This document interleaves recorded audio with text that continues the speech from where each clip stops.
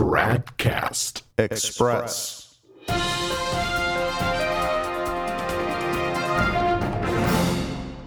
Tradcast Express, it's Wednesday, October 5th, 2022.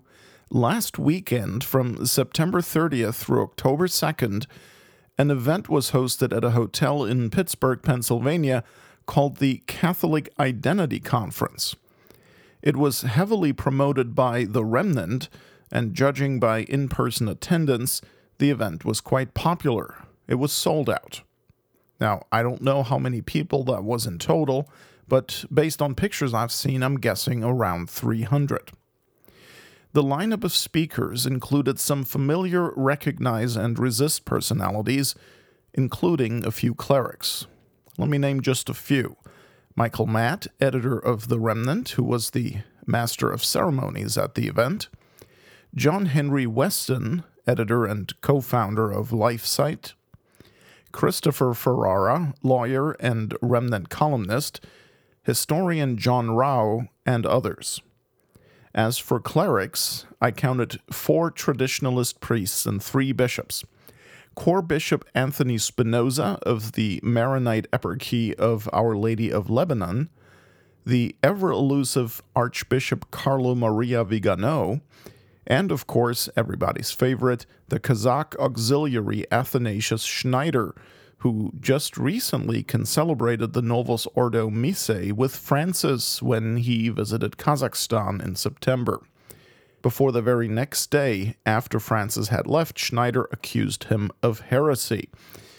But that's not our topic now. Speaking of Catholic identity, traditionally, the proper way to establish your Catholic credentials would be to point out that you have the approval of your local bishop, who in turn is in communion with the Holy See. And of course, we all know how insistent these recognize and resist traditionalists are when it comes to, well, recognizing the supposed legitimacy of the Novus Ordo shepherds whom they resist. Well, it turns out, not surprisingly, that the local Novus Ordo bishop in Pittsburgh, David Zubik, distanced himself from the conference, making clear that this event was not approved by the diocese. In a news article dated September 28th, The Pillar reported, quote, "The Diocese of Pittsburgh says it does not encourage Catholics to attend a Pittsburgh conference Saturday, which is slated to urge Catholics to formal resistance of Pope Francis. The Diocese of Pittsburgh is in no way affiliated with this event. The diocese does not support, endorse, or encourage people to attend this event," diocesan spokesperson Jennifer Antkowiak told The Pillar, unquote. Ultimately, of course, the Roman Catholic identity is established by communion with the Roman Pontiff. In his 1873 encyclical letter Quartus Supra, Pope Pius IX wrote, quote, "For any man to be able to prove his Catholic faith and affirm that he is truly a Catholic, he must be able to convince the Apostolic See of this. For this see is predominant, and with it the faithful of the whole Church should agree. And the man who abandons the See of Peter can only be falsely confident that he is in the Church. As a result, that man is already a schismatic and a sinner who establishes a see in opposition to the unique see of the Blessed Peter, from which the rites of sacred communion derive for all men." And then the Pope quotes some historical testimony and concludes, "All these traditions dictate that whoever the Roman Pontiff judges to be a schismatic for not expressly admitting and reverencing his power must stop calling himself Catholic," unquote. That's the encyclical Quartus Supra of Pius IX, paragraph 9. So, the very idea of a Catholic identity conference against the Pope is already impossible, because submission to him, not simply the idea of submission in the abstract, but actual submission in the concrete, is the ultimate criterion of Catholicism. It is what guarantees your orthodoxy and your proper integration into the mystical body. That is the point of the papacy as a visible divine institution. That is why Christ established it. God has attached to the papacy certain divine gifts and prerogatives that cannot be thwarted by human effort. If it were possible for the papacy to be overcome, it would have failed a long time ago. And that is why the enemies of the Church had to install false popes after Pius XII to accomplish their nefarious deeds, because it would have been impossible to do with true popes. So the idea of a Catholic identity that rejects genuine submission to the Pope is an inherent contradiction. How then do the Remnant and the other semi-trad organizations claim to have an authentic Catholic identity? Why, adherence to tradition, of course. But tradition itself refutes them, because it is tradition, as Pius IX himself points out, that requires the submission to the Pope, which they're refusing to the man they recognize as the Pope. And, in any case, the final arbiter of tradition is the Pope, not each individual believer. You can't simply set yourself up as the final arbiter against the Pope, effectively overruling him. But that, of course, is exactly what they're doing, since they refuse to say that he's not a valid pope. Well, then the following words of Pope St. Pius X apply to them, who warned against, quote, opposing the faulty judgment of some individual without any real competence, or of their own inner conscience deceived by vain subtleties, to the judgment and commandment of the one who by divine mandate is their lawful judge, master, and shepherd. Unquote. That's from the 1909 address Con Vera Soddisfazione of Pope St. Pius X. Now, of course, one can certainly sympathize with these recognize and resist traditionalists, because obviously what Francis is doing is extremely bad. It is harmful to souls. It is anti-Catholic. It is disgusting, blasphemous, heretical, and so on. In short, it undermines faith, hope, and charity, and leads people to eternal damnation. So, of course, they're right to criticize him for all that. The problem is not their disagreement with what Jorge Bergoglio is teaching and doing. The problem is that in spite of it all, they still cling to the absurd idea that he is a true and valid pope. That totally undercuts their entire resistance and puts them in a situation of doing precisely what Catholic theology does not permit a Catholic to do, and what the theology of the papacy assures us will never have to be done. Withdraw yourself from submission to the Pope in order to protect your soul from heresy and other dangerous errors. God himself guarantees that you will never have to become a schismatic in order to keep from becoming a heretic. Now, even though there were 3 bishops in attendance, one of them via video connection, none of them is, nor has ever been, a local ordinary governing a diocese. Carlo Vigano was a nuncio, a Vatican ambassador, before his retirement. Anthony Spinoza, the core bishop, is a kind of auxiliary in a Maronite eparchy and currently rector of a basilica and shrine, and he himself says that he has no jurisdiction, and in fact he's not even listed at the Catholic Hierarchy website. And Athanasius Schneider is likewise only an auxiliary bishop. So, out of the 3, one is a retired diplomat, another is a basilica and shrine rector, and the third is an auxiliary in an almost irrelevant diocese. I mean, compared to the global church at large. The Archdiocese of Maria Santissima in Astana, as it's called, is only responsible for roughly 60,000 Novus Ordos. That's 1.6%. 1.6% of the total population in the diocesan territory. Now, why am I bringing this up? It shouldn't matter what status a particular cleric has, since that doesn't make him right or wrong in his argumentation, right? Of course, that is true. But I'm raising this matter in order to bring some much-needed perspective to this event. See, these resistance conferences look quite impressive when there are several bishops listed as speakers, right? That gives the whole event a certain additional layer of perceived authority and legitimacy. But in reality, when you look at this from the perspective of the Universal Vatican II Church, these people are nobodies. A retired nuncio, an Eastern Rite shrine rector, and an auxiliary bishop from a tiny diocese, tiny in terms of the number of people being shepherded, in the midst of the steppes of Central Asia. Folks, in the entire Vatican II Church, there are 5,610 bishops alive today.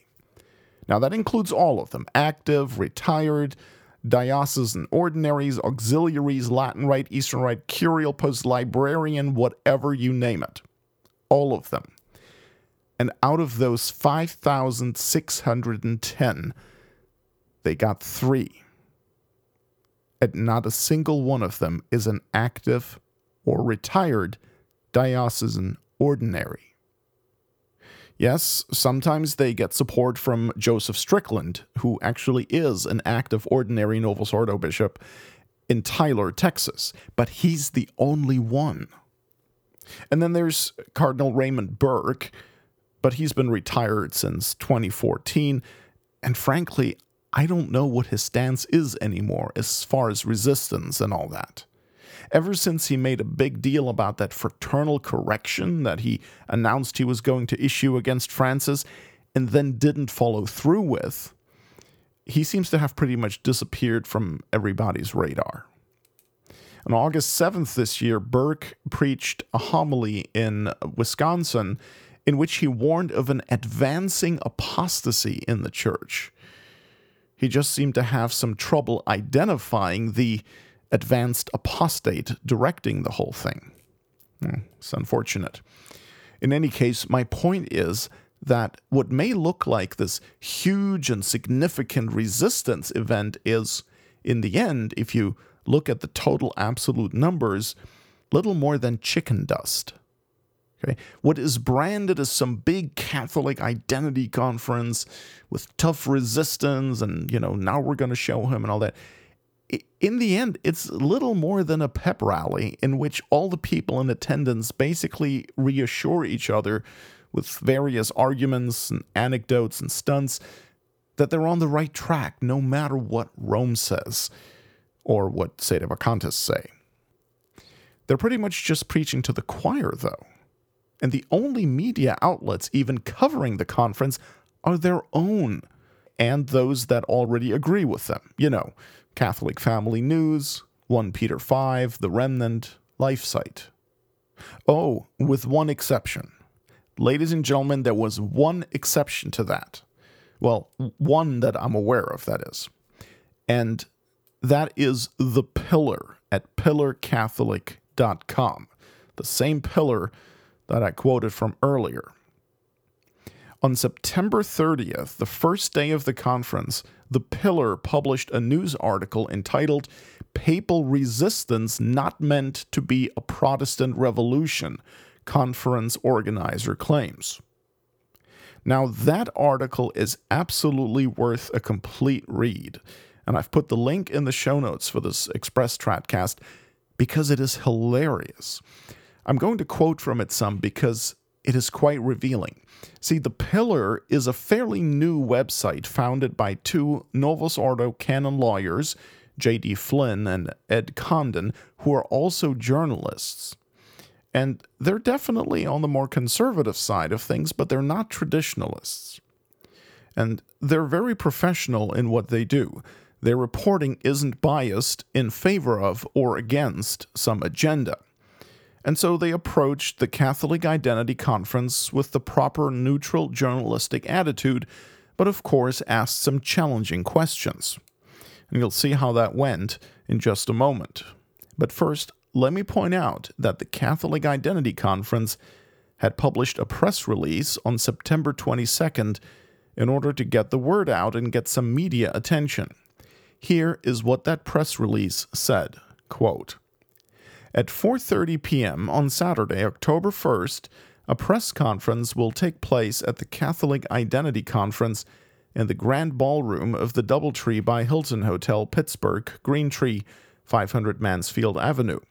3 prominent lay Catholic spokesmen will present articles of charitable resistance against the Vatican and the pontificate of Pope Francis. There will be 3 5-minute interventions, each covering a different and separate aspect of formal resistance on behalf of practicing American Catholics. Intervention 1. Resistance to Pope Francis's recent violation of natural justice, Traditionis Custodes, which constitutes religious discrimination against practicing Catholics. Intervention 2. Resistance based on Francis's undermining of the Church's established moral theology on contraception and divorce, Amoris Laetitia. Intervention 3. Resistance based on the Vatican endorsement of the World Economic Forum agenda, including climate change hysteria as laid out in Laudato Si, as well as the worldwide lockdown, including of churches, all of which constitute crimes against God and humanity. After the interventions, there will be a 30-minute session in which presenters will take questions from members of the press. CIC press credentials will be required. Contact Tess Mullins to apply." Unquote. So clearly, they're making it sound pretty serious. A press conference is going to put the world on notice that this nonsense the Pope has been doing will now be formally resisted. Like, whatever that means, right? So the Pillar took this press release at face value and decided to ask some uncomfortable questions. Let me read from their September 30th article, which is pretty long, so I can only pick out a few things, and I'll be skipping around to make this easier. Listen to this. Quote, "The director of an upcoming conference of Catholic traditionalists said Thursday that a plan to issue articles of resistance against Pope Francis is not meant to oppose the pontiff directly, while conceding that the provocative talk titles used at the Catholic Identity Conference help boost conference attendance. So it's not intended to be as combative as it sounds. Is it opposition to some of the Pope's policies? I mean, absolutely, but not to him as a person," Frankovich, a West Virginia attorney, told the Pillar. While the lawyer insisted that attendees at the Catholic Identity Conference are faithful Catholics, he conceded that the idea of formal resistance to the Pope, as expressed by conference organizers in a press release, could seem to run counter to that idea. "And that's not the intention," he said. "I mean, I didn't write the press release, but maybe it could have been worded better. Maybe it should have been something like opposition of the Pope's policies." Unquote. Okay, so we note that right off the bat, the organizer is already dampening the tone, saying he didn't write the press release. Alrighty, but it gets better. Quote, "Asked about a section of the press release which accused the Pope of endorsing crimes against God and humanity, Frankovich distanced himself, telling the Pillar, 'I can't speak to that. That's not what I'll be talking about.'" Unquote. Okay, I guess we can just leave it at that. Now, as regards the question what the formal resistance on behalf of practicing American Catholics actually means, the Pillar decided to ask the person whose name appears on the press release as the official contact person for the conference, Miss Tess Mullins. Quote, "She said the articles of resistance were meant to encourage bishops and the Pope to continue allowing traditionalist Catholics to worship using the extraordinary form of the Mass. We're not advocating that anyone disobey or act out. Definitely nothing aggressive. We're not violent or anything like that. Resistance just means, in this case, that they're seeking to preserve what's been handed down in the Church, to believe and protect all the dogmas of faith that we were taught to protect and defend. That's pretty much it. We just hope the extraordinary form can keep going. We're hoping that the Vatican will hear us and that the arguments are logical enough to make them rethink Traditionis Custodes, Mullins told The Pillar, unquote. All right, so apparently this formal resistance thing is just them basically doing their own thing and hoping the Vatican will give them back the traditional Mass and listen to what they have to say. But it gets better still. Quote, after the press conference was announced, organizers of the Catholic Identity Conference seem to have made some effort to distance themselves from the formal resistance plan. Mullins told The Pillar that while the press conference would take place during the Catholic Identity Conference, appeared on the conference schedule, and had been announced on conference letterhead, it was not actually a part of the conference. And while Mullins used a Catholic Identity Conference email address, offered to supply conference press credentials, and was identified to The Pillar by the Catholic Identity Conference as a conference spokesperson, she insisted that she was not formally affiliated with the conference, and neither was the Articles of Resistance press conference. Unquote. Now, I'm starting to get dizzy here, honestly. Maybe we can go back to Eric Frankovich for a moment. And I'm still reading from the same Pillar article. Quote, Frankovich said he thought the idea of resisting the Pope had been largely misunderstood. I want to tell you, I think some of these terms get kind of misconstrued and unintentionally so, the director explained. Evoking Galatians 2, Frankovich explained that St. Paul resisted St. Peter, the first pope, to his face because he was clearly wrong, unquote. Yeah, but St. Paul resisted St. Peter personally, to his face. And just moments ago, Frankovich had said that they're not resisting Francis as a person, just some of his policies. Oh, and as far as the question of heresy goes, Frankovich also had some interesting comments on that. Quote, the lawyer said that while some speakers at the Catholic Identity Conference have said Pope Francis is not Catholic, or have accused the Pope of heresy, that's not the attitude at all in most diocesan and traditional order parishes. Those accusing the Pope of heresy do not speak for most traditionalist Catholics, Frankovich said, even if they do speak at the Catholic Identity Conference. Unquote.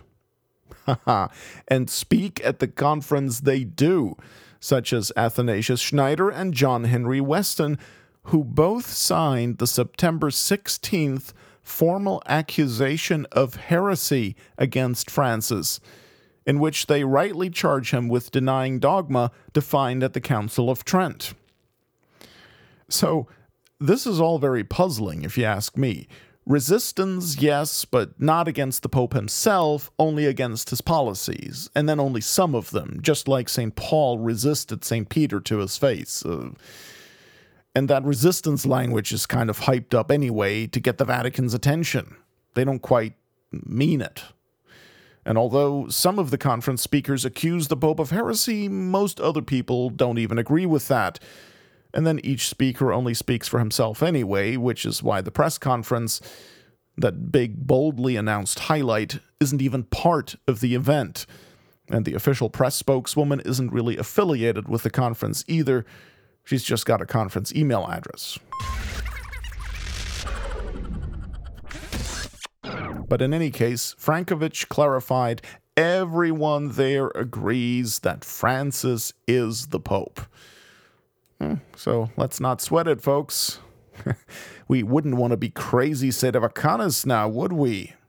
I mean, why would anyone think that the chaplain of the New World Order, who outlaws the traditional Latin Mass, helps to push the globalist Great Reset, encourages sodomites in their identity, denies infallible Catholic dogma, has repeatedly praised an Italian abortion icon, says that continual cohabitation with one and the same person is a real marriage, it teaches that God wills a diversity of religions, and so much more. Why would anyone think that that man is perhaps not the vicar of Christ who keeps the gates of hell from prevailing? I mean, that would obviously be outrageous. Now, I have to say that my favorite part in that whole Pillar article is the following. The Pillar asks Frankovich regarding some of the talks that have rather provocative titles, such as France's missionary genocide. And his response is that, yeah, these could have been phrased a little bit more smoothly, but that it's human nature when people are frustrated. They lash out, you know. And then he says this, quote, "And I'll grant you, maybe we should be a little more cautious with some of the titles that we're doing. I would grant you that some of it, I hate to say this, but, you know, some of it does generate enthusiasm and attendance of people," unquote. So that tough resistance talk is more bark than bite. It gets people fired up and more conference tickets sold. Good to know. In any case, this article by The Pillar was most enlightening, and I really encourage everyone to read it in full. On Facebook, Michael Matt called it an attack piece, but it's really not. It's just coverage from journalists who don't have a bias in favor of what they're doing. They asked some critical questions, and look at how quickly the interlocutors started backpedaling, relativizing. Clearly, they were not prepared for even the slightest challenge to their resistance position. Now, these three prominent lay Catholic spokesmen at that press conference were Eric Frankovich, John Henry Weston, and Michael Matt. But honestly, folks, outside of the choir to which they're preaching, almost nobody would know who these people are. Now, you may be familiar with them if you're into these topics and you frequent conservative Novus Ordo or semi-trad websites, or even just Novus Ordo Watch, since we do talk about them. But most of the pew sitters in the Vatican II Church wouldn't have a clue as to who these three laymen are, especially not Eric Frankovich, whom even I had never heard of before. And I'm not trying to fault them for this. Okay? I'm really just trying to put things into perspective by stating a fact which perhaps they are not quite so aware of because they're always operating within their bubbles. What this press conference ultimately amounted to was three people who are virtually unknown in the Novus Ordo world, listing some of Francis's outrageous teachings and deeds, condemning them, and announcing that they won't follow him in those things. Well, whoop-de-doo. What else is new? On Facebook, Michael Matt is saying that this press conference was a great success. Now, I have no idea how he would measure that. Obviously, the people in attendance were going to applaud because they already agree with them anyway, right? So else they wouldn't be attending in the first place. Now, just for comparison's sake, to put some more perspective into this, the cringy Los Angeles Religious Education Congress draws approximately 40,000 people every year. Okay? I mean, that event is uber-modernist utopia with crazy enculturated liturgies and speakers like James Martin and Richard Rohr. Okay? So just for comparison's sake, I really don't know what they think they'll accomplish with their identity crisis conferences, other than provide mutual comfort and support, basically. At the same time, let's not be too hard on them either. There is nothing they can do. not for as long as they insist on recognizing Francis as a true pope. That is all the recognition he needs, because that is what gives him all his perceived authority. Whether they resist him or not, or issue some declaration defying his errors, even to his face, folks, it simply doesn't matter. Bergoglio is not going to lose any sleep over it. If he's the Pope, he wins. It's as simple as that. That is how our blessed Lord set up the Catholic Church, and so that is actually a good thing. The problem is not how the papacy works. The problem is that there is a usurper in Rome, a man claiming to be Pope who isn't. There is no way around that conclusion, and it is a necessary one if you want to safeguard your Catholic identity.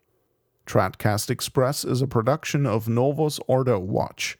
Check us out at tradcast.org, and if you like what we're doing, please consider making a tax-deductible contribution at novusordowatch.org/donate.